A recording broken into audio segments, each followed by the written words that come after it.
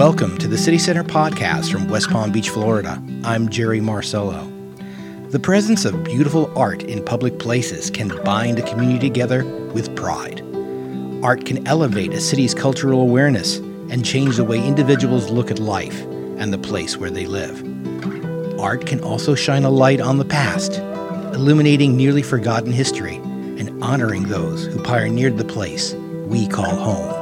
Nekisha Durrett is a mixed media artist from Washington, D.C., who uses her art to highlight the often forgotten histories of people, places, and things we see every day in local communities. Nekisha, welcome. Thank you. Thank you for having me. Well, we appreciate you being here. Nekisha, your work is often intertwined with local history. Will you tell us a little bit about your own personal history and how did the past become such an important part of your art? Well, I was born in Washington, D.C. and grew up just a few miles outside of D.C. As a budding young artist. And growing up in such close proximity to the Smithsonian, I spent a lot of time with my parents, like perusing the historical collections of the Smithsonian, art and American history. So I guess early on, I got a taste of what it feels like to be erased from history.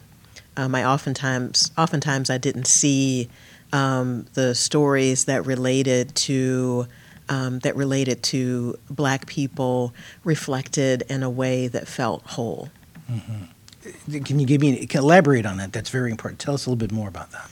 Well, oftentimes, because I had an interest in art, my parents thought it was really important that I go to the local museums to see art in its in its various forms, and oftentimes I didn't see art with a few exceptions. I didn't really see art that reflected the stories of Black people. Right, and also art that reflects the histories of certain locations as well. Yes. Listen to an example that you shared with City Council last year. Mm-hmm. Can you tell us a little bit about that? Yeah, so I just completed, back in June, I unveiled a sculpture, a 35-foot tower called Queen City. Queen City is the name of a former Black community that was destroyed in 1941 for the construction of the Pentagon. I have driven by the Pentagon, oh my goodness, hundreds of times throughout my life and never knew this story that was like literally beneath my feet.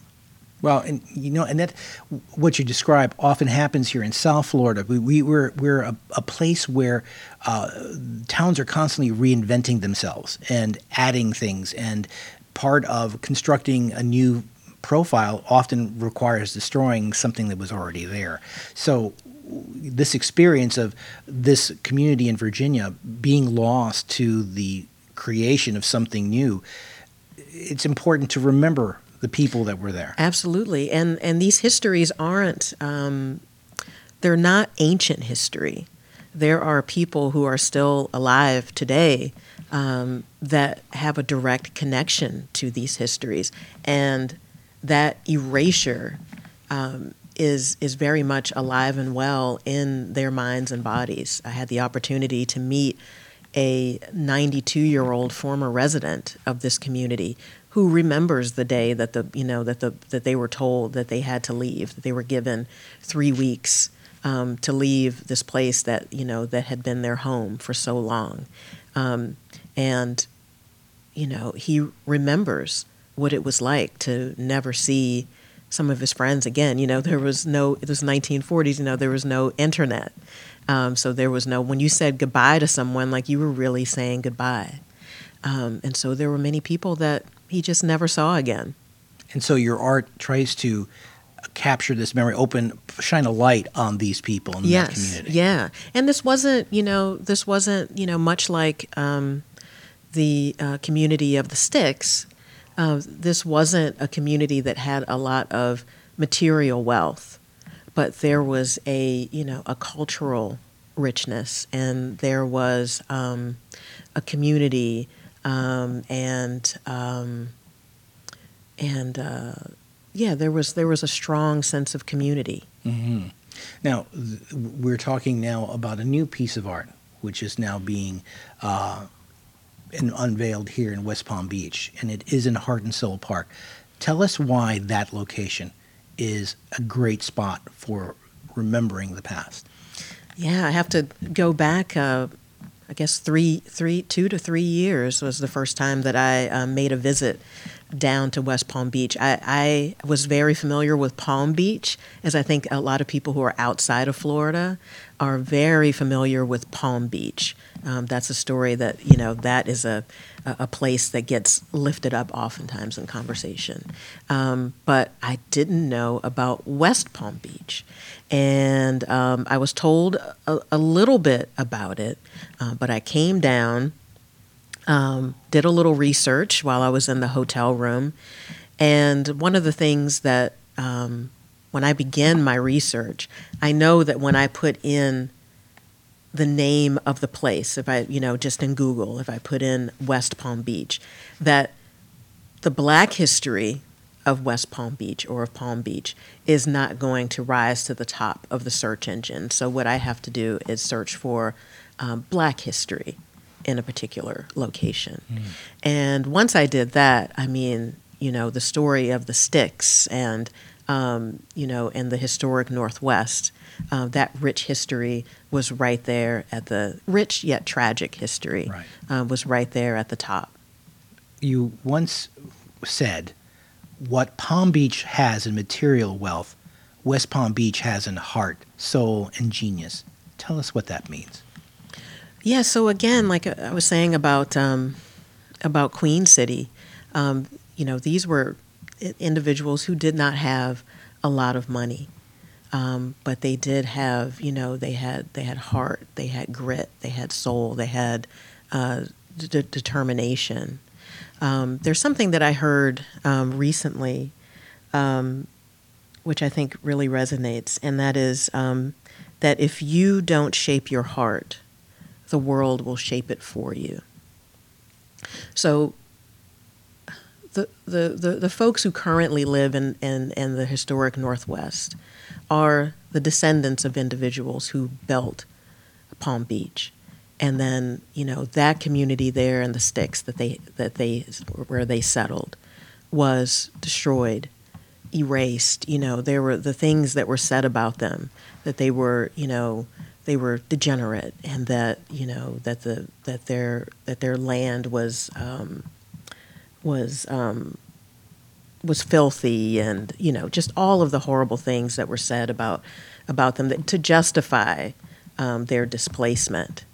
That was something that they didn't allow that to shape them. But what they did was they, full of determination, and also on the other hand, profound sadness and loss, gathered as much as they could salvage, and they marched across a tiny bridge over to West Palm Beach, which had been recently incorporated, and they built this thriving Black community, which included the Sunset Lounge, which I like to refer to as a space of liberation. This is a space where they could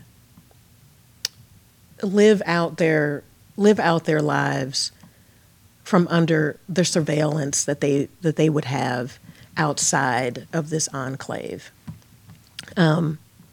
So they very much shaped their own hearts. And I wanted to envision what the shape of that heart that they created, what that looked like. And that's how I arrived at Genius Loci.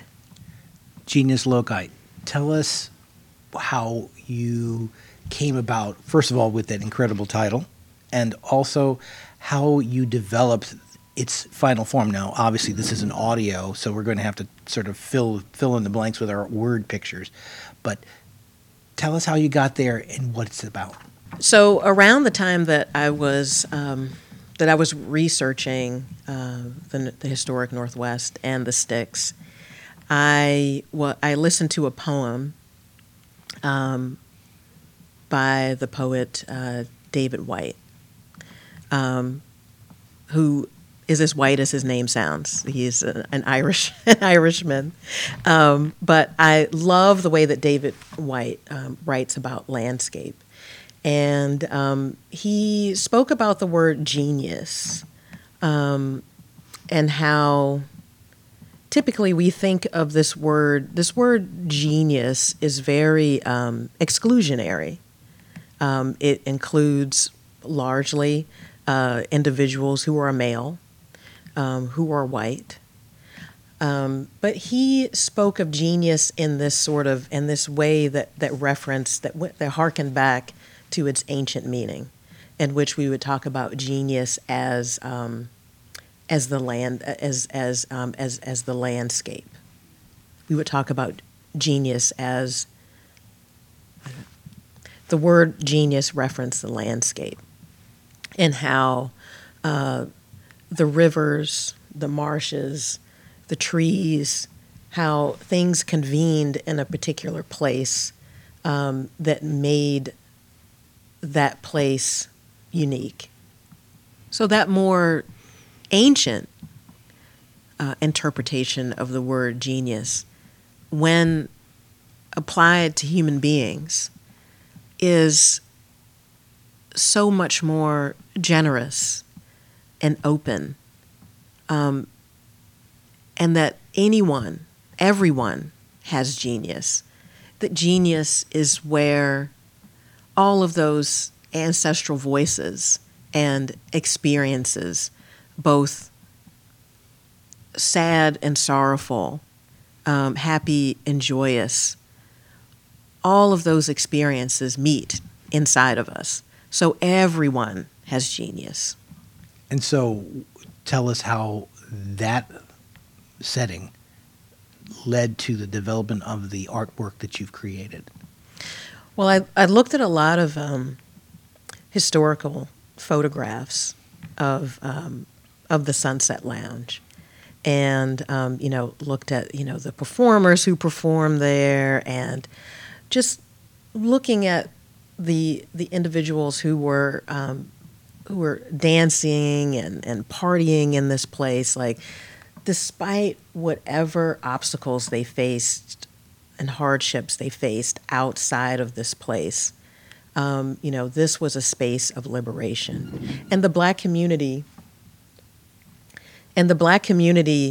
often has sites like this.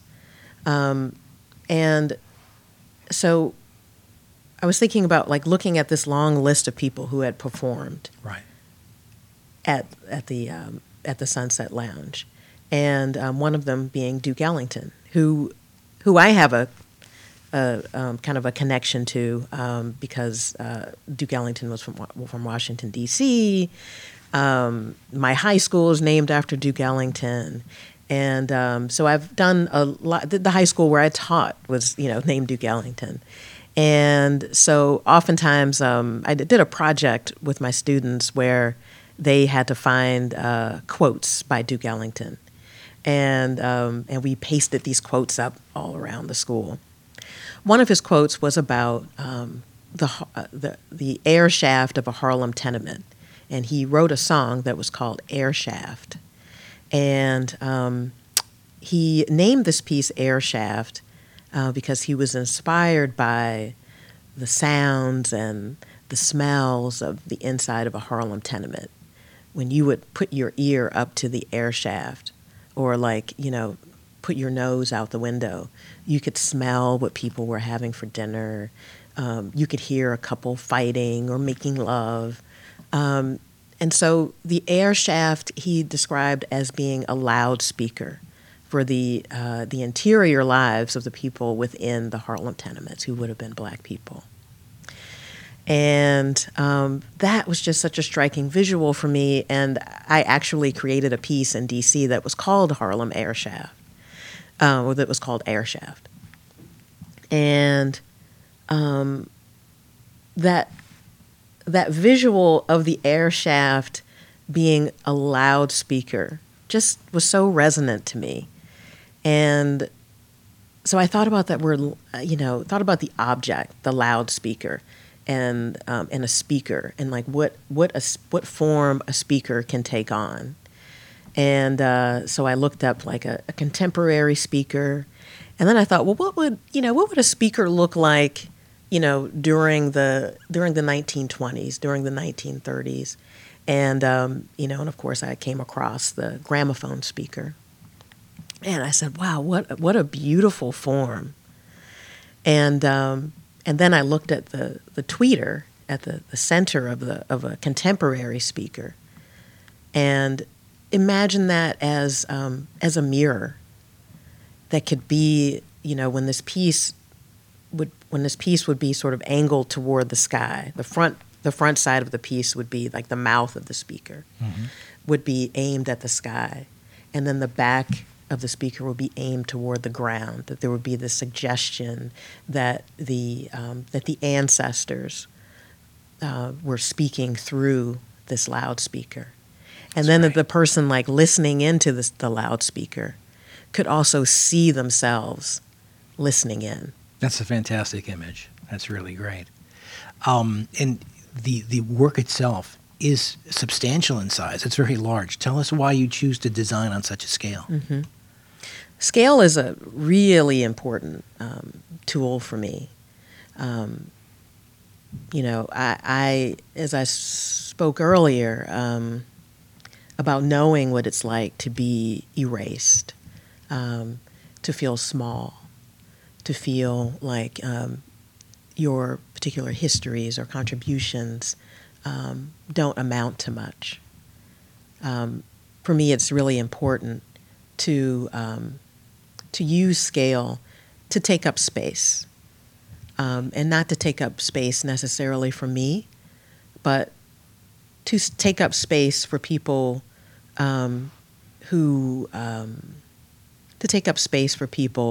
who are no longer here, who are no longer in a position to speak for themselves. See, and that's so important, and I would recommend that anyone go down and to Heart and Soul Park and check out this work. It is on a huge scale, and it's important that it is because, in my opinion, the concept that the voices from the past being elevated and becoming important once again on such a scale is so important. They weren't little voices. They weren't whispers. We're making them loud so that they're remembered. Mm-hmm. And I think that's a very strong, beautiful image, for your work and for that community to have. Mm-hmm. As we wrap up here, I wanted to touch on an opportunity that we have that sometimes artists don't. You have an opportunity to talk to the visitors and the residents that live nearby. What do you say to them about this work? Well, I can share with you a couple of the conversations that I've had with people as I've been down here this week installing the work. People are obviously very curious. They have a lot of questions. What is this supposed to represent? What is this thing? And I had a particular encounter with someone that I thought that really moved me, because one of the earliest things that I remember thinking about this piece, I kind of pose certain questions to myself as I'm working, and one of the questions that I asked myself was, how could this be a site for healing? And and I had forgotten about this conversation actually until this morning when I was preparing for this interview and looking over, some of my early notes around the work. But I had a conversation with a gentleman who entered the park, was very curious about the piece and engaging me with questions. And he happened to be on a healing journey, both physical and spiritual. And I told him, one of the things he shared with me was that he had been injured physically, and I think it was an injury to his leg, and that one of the ways that he began to heal himself was to remove his shoes and to make contact with the ground, like every day. He started this practice. And I said, copper is very healing, and this piece is made of copper. And his eyes got really big, and the smile came across his face, and he said, "Are you serious?" And I said, "Yeah." And he said, "Can I touch it?" And I said, "Yeah, go ahead." And so he goes up and he puts both of his hands on the piece and he just holds them there for several seconds. And he walks away, he comes over to me, and I said, could you feel anything? And he said, "Yeah, I got chills." So this piece is a site for healing. There was a young man who came up after the piece was completely installed, and the installers were polishing the work and everything. And he was like, "Wow, this is really cool. This is awesome." But I knew that he wasn't seeing one of the key features because night had fallen, and you couldn't see the reflection of the sky. You couldn't see that tweeter in the center was a mirror. And so I said, "Can I show you something?" And so we walked up into the sculpture pad, and we looked into the mirror together. And it was like he just on some just intuitive level, he just got it, and he pulled out a lighter and lit a flame between the two of us in front of the mirror, and it was just so beautiful. It's a part of this work is this detail of the charred wood that it sits on top of. It's actually concrete formed to look like charred wood, but that reference to fire, which was the destruction of the sticks. But also, the rising of the phoenix that happened in West Palm, and he just got it. So the other thing I would ask, and the thing that I will say the same thing, that I will repeat what I told Zamari. I said, "This piece is yours." He said, "It's mine?" I said, "Yes, it's yours." That's fantastic. That's fantastic. Nekisha Durrett, thank you so much for sharing your thoughts with us today, and more importantly, bringing this art, this specific piece, to West Palm Beach. Oh, it's my honor. Nekisha Durrett's Genius Loci can be seen at Heart and Soul Park, located at 825 North Rosemary Avenue in West Palm Beach. If you would like to learn more about Artlife West Palm Beach, the city's public art program, visit the West Palm Beach website at wpb.org/artlife. If you've enjoyed this podcast, please subscribe. There's much more about West Palm Beach on the way. I'm Jerry Marcello. We'll see you next time.